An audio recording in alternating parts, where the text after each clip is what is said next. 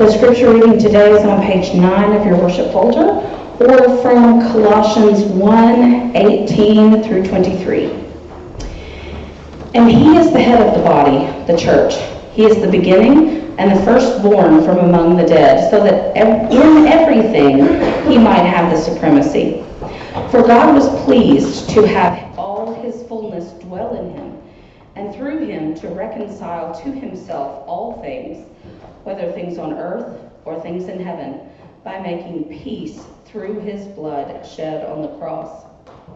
Once you were alienated from God and were enemies in your minds because of your evil behavior. But now he has reconciled you by Christ's physical body through death to present you holy in his sight, without blemish and free from accusation. If you continue in your faith, established and firm, and do not move from the hope held out in the gospel. This is the gospel that you have heard and that has been proclaimed to every creature under heaven, and of which I, Paul, have become a servant. This is the word of the Lord. Thanks be to God.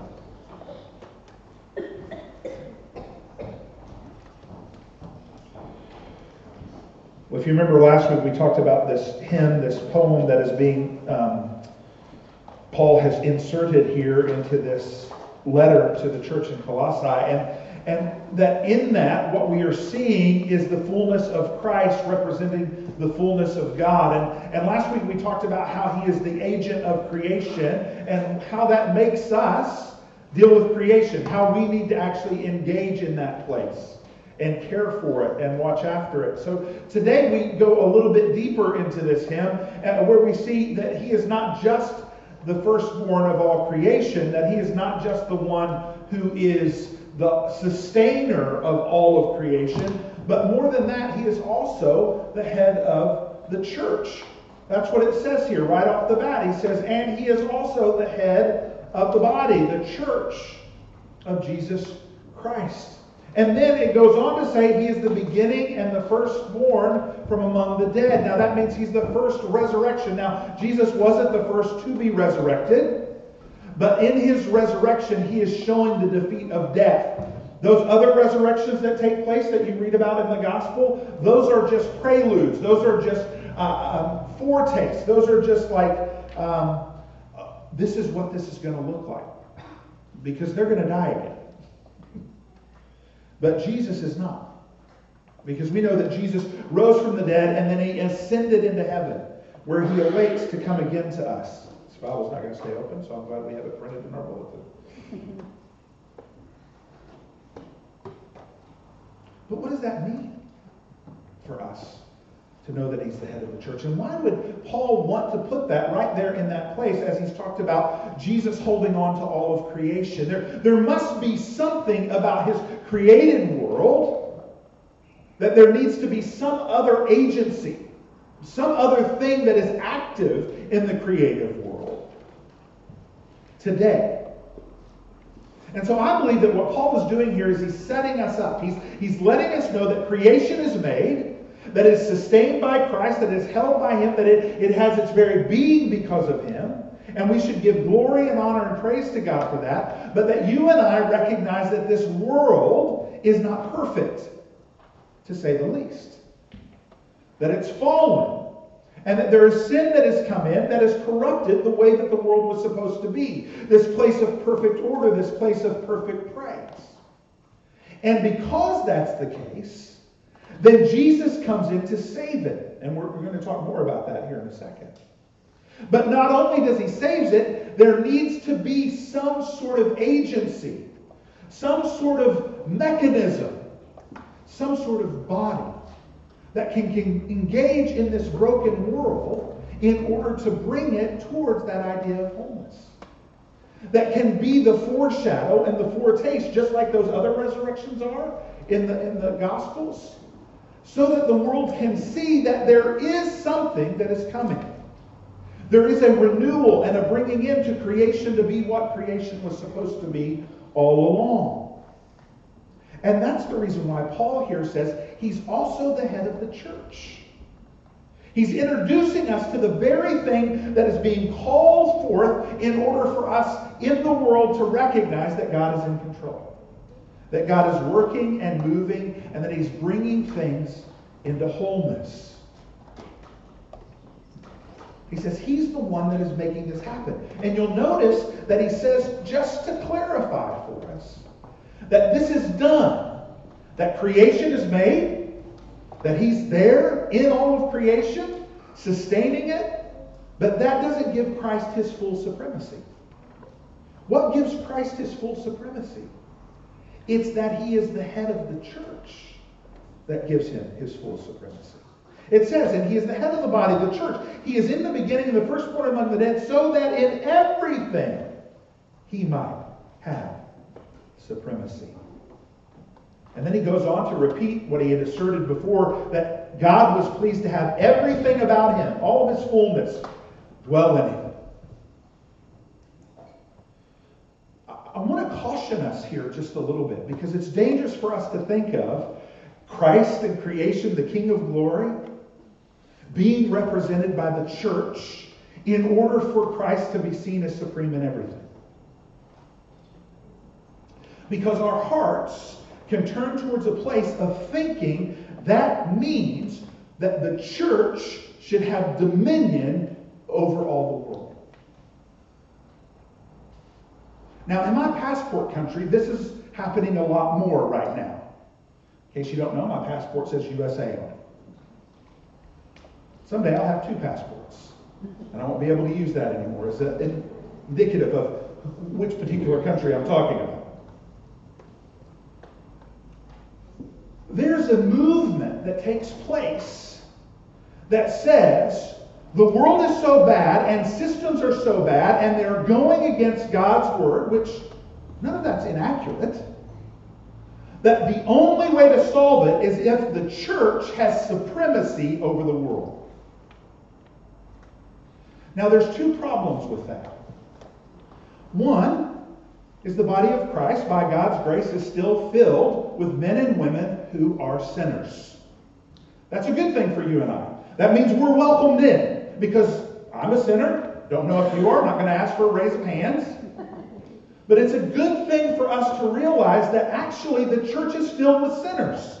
We are people who tend to move into our heart space believing that we know best, especially for ourselves and everyone else.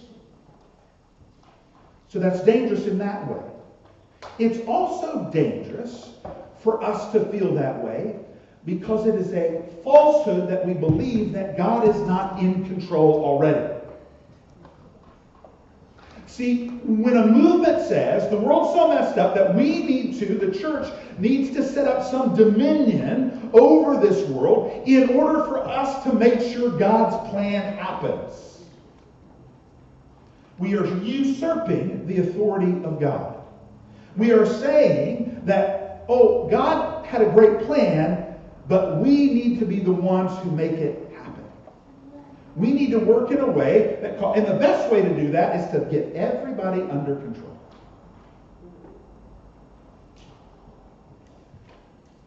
But what we see here in Paul, as he's writing this beautiful hymn, is that in fact it's not about that dominion or that power, because it's already pre-existent in Christ. That Christ already had supremacy of all things, and it is because he is the head of the church that it shows forth his supremacy. That he already had supremacy in all things, and it is because we recognize him as the one who holds creation together that we now see his supremacy. And it moves us beyond thinking of Christianity as just a system or a religion or a way to save us here and now, or something that we need to mold in some shape to make sure the world gets back in order. That in fact Christianity is only about Jesus Christ and recognizing who he is and how he holds all of who God is for us. And because of that, he goes on to tell us that no, it is not the church that needs to have dominion over the world. I already have it. but in fact it is Christ who is bringing all things into reconciliation. That Christ himself, it says, reconciles to himself all things, whether things on earth or things in heaven, what? Making peace through what? His blood shed on the cross. See, the difficulty with us when we decide that the church or individuals need to get the world in order is we don't actually like to do it the way that Christ does it. Christ does it through sacrifice. We buy into what the world says, that power is the way to do it. That if we have enough power, if we have enough people in places of power, if we have enough influence, then the world will change. But in fact, Jesus comes and he says, only through my death and the blood that I shed on the cross can things be reconciled and put into peace. Remember that word peace from a few sermons ago is shalom. The idea that things are being made the way that God intended them to be. Not just peace meaning no conflict, but peace meaning wholeness. Everything being brought back into order. That very thing that good people are wanting to have, but are confused by the means. Because they don't recognize that the means has already taken place. That it is in Christ's work on the cross that enemies become friends. That those who are dead become alive. That those who are far off become near. And he goes on a little bit and he moves from himself and through talking about Christ, and he wants to remind the church in Colossia who they are. And so for those of you who are in Christ, here, this is who you are. And for those of you who are not yet, who are still trying to figure out, is this the thing? Listen to these words. And I pray that the Holy Spirit, while you're hearing them, will move in your life so that you can go, maybe that's what I want to be. Maybe that's who I have been longing to become. He says this, once you were alienated from God and were enemies in your mind because of your evil behavior. But now he has reconciled you by Christ's physical body through death to present you holy in his sight without blemish and free of accusation. Let's just stop there. Wouldn't it be great to be free of accusation? You are. And if you continue in your faith, established and firm, and do not move from the hope held out in the gospel. This is the gospel that you have heard and has been proclaimed to every creature under heaven. He goes on to say, the time is certain. You see, he reminds us that we are those who are being brought in to be this very church, this very body of Christ, in order for us to engage in the world in the way of reconciliation. In order for us to engage in the world to bring them in. And hopefully what we'll begin to discover is the more that we get to know and know about Jesus Christ, the more we will understand how true he is of God. And in knowing how true he is of God and what he has done, we will want to live for him and tell others about who this God is.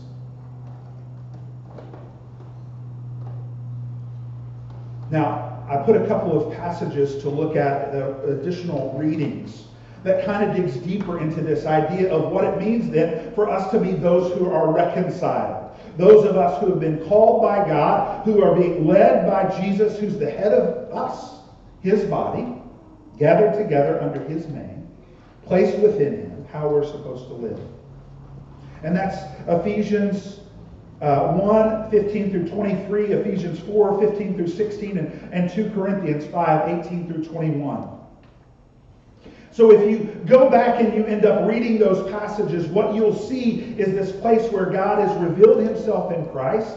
He has given him all sorts of power. It tells us in Ephesians 1, starting in verse 16, that power is this, verse 17, that power is the same as the mighty strength he exerted when he raised Christ from the dead and seated him at the right hand of the heavenlies, far above all rule and authority, power and dominion, and that in every name that is invoked, not only in this present age, but the age to come, that God has placed all things under his feet and what? Appointed him as the head over everything for the church, which is his body. Check this. The fullness of him who fills everything in every way. Now jump to chapter 4, and he says, instead, speaking the truth in love, we will grow to become in every respect the mature body of Him who is the head, Christ. From Him the whole body, joined together, held together by every supporting ligament, grows and builds itself up, what? In love, as every part does its work. That, see, we, being called by Christ who is the head, get gathered in. And so if you're here today and you are following after Christ, know that you're gathered in. And if you're not yet there, hear this call to you to be more than what you even could imagine you are. We all long to be part of something bigger, whether we create it or not. We want to be part of something that makes impact. That's how we're created and designed. And what Paul is telling us over and over and over again is the person that you need to be centered in, the one that you find your most identity in, is the one who will cause you to be a person of impact. And not for your own glory, but to bring glory to God and who He is. And we do that by walking in love. Not by what we know, not by the number of people we have in power, but through love.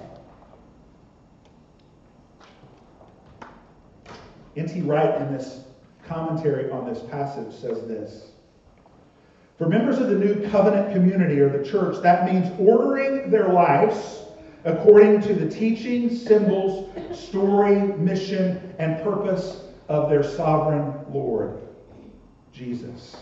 It means summoning any unbelieving world to faith and repentance in the one who commands their obedience and achieves their salvation. So we receive and we proclaim. And then it says this: it means declaring to agents of evil and structures of injustice that people and their love of power will always succumb to the power of God's love in Christ the Messiah. Thus, the body of Christ can engage those structures and institutions that create war and poverty and injustice. We can step into those places and call what is wrong, wrong, and what is right, right, what is good, good, what is evil, evil, and more than that, work against those things that perpetuate evil and injustice in our world. Because we know that Christ the Messiah, who holds all of creation together, but more than that is the head of His body, the thing that He is called to be those in the world today for Him, will bring judgment at the end of this world and the end of this age. So until that time, we work against it as a foreshadowing and a foretaste of what God is and will continue to do. We become advocates. We move into places that seem difficult for us. We love with abandon. We provide mercy where there is mercy needed. We provide resources where there is resources needed. Paul actually put it this way as he talks to the church in Corinth.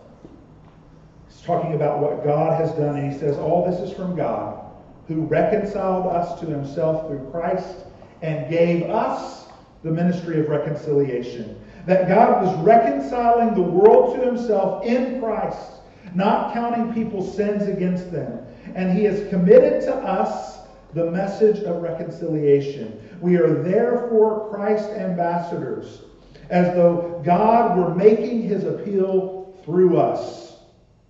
And so we implore you on Christ's behalf, be reconciled to God. God made Him who knows no sin to be sin for us, so that we might become the righteousness of God. In this amazing hymn, we see this unfolding of the grandeur and beauty and majesty and the wholeness of who God is, and that it is found completely in Christ. And in the very middle of it, we discover that we, in fact, are Christ's body in this world today. And so as we begin to see who Christ is and how He reveals God, we ourselves become those who are ambassadors for that very God. To bring God's love and mercy and justice to the world. Calling out to those who are far away, just as Jesus did, proclaiming peace to them, so that they can be brought in to be part of this body as well. And even more than that, sometimes reminding our own selves and our own hearts not to short-circuit the work that God is doing, not to look around us with despair, but in fact to see that there is a battle that is going on, and that we as the body of Christ are called to be those who enter into that battle, not as warriors, but as ambassadors of the love of God. So that we are representatives of His kingdom and His holy body.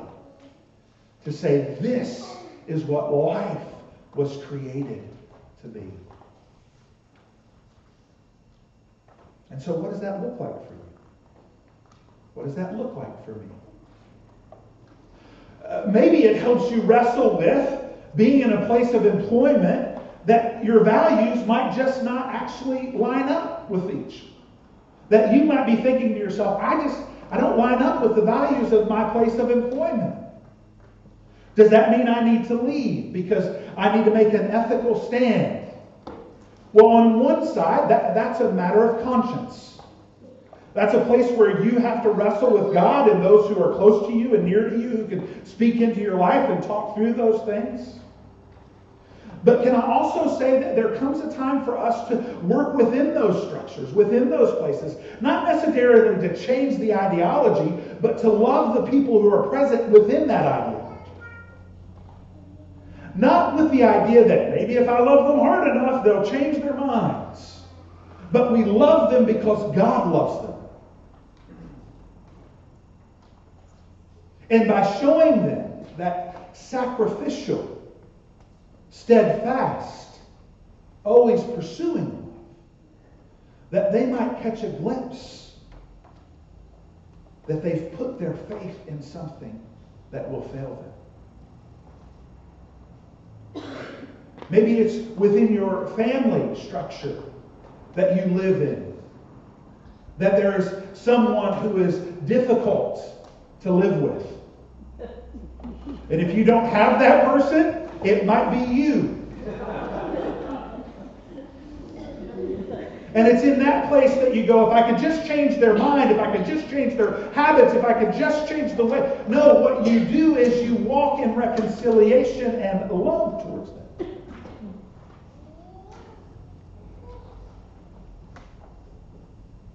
And even when they're unresponsive, and even when they leave,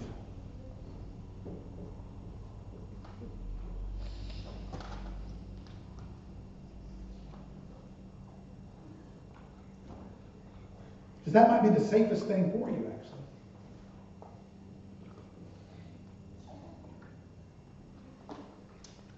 You pursue Holy Spirit to help you love from a distance. But don't discount their person and who they are. Because that's the way of the world. And injustice. And the way of the cross and the Christ who reconciles is to pursue all to the ends of the earth, to the point of giving Himself completely on the cross. So it's in this beautiful hymn that we don't just learn about Jesus, we learn about ourselves. And we learn about what we should be through the power of the Holy Spirit, because we can't do it on our own. As much as we might think we can. Or you might be freely admitting you can, which is good. That the Holy Spirit is what walks with us, moves us, and empowers us because of the work that Christ has done for us. And so then we become those who bear the image of God most purely. Let me pray for us. God, in these words, if there are anything from you, let them burn up and go away. But if there's something from you today that is within these words, let them take hold of our hearts, dig deep within them, and bring you glory and honor and praise. It's in Jesus' name we pray these things. Amen. Let's now stand up and sing.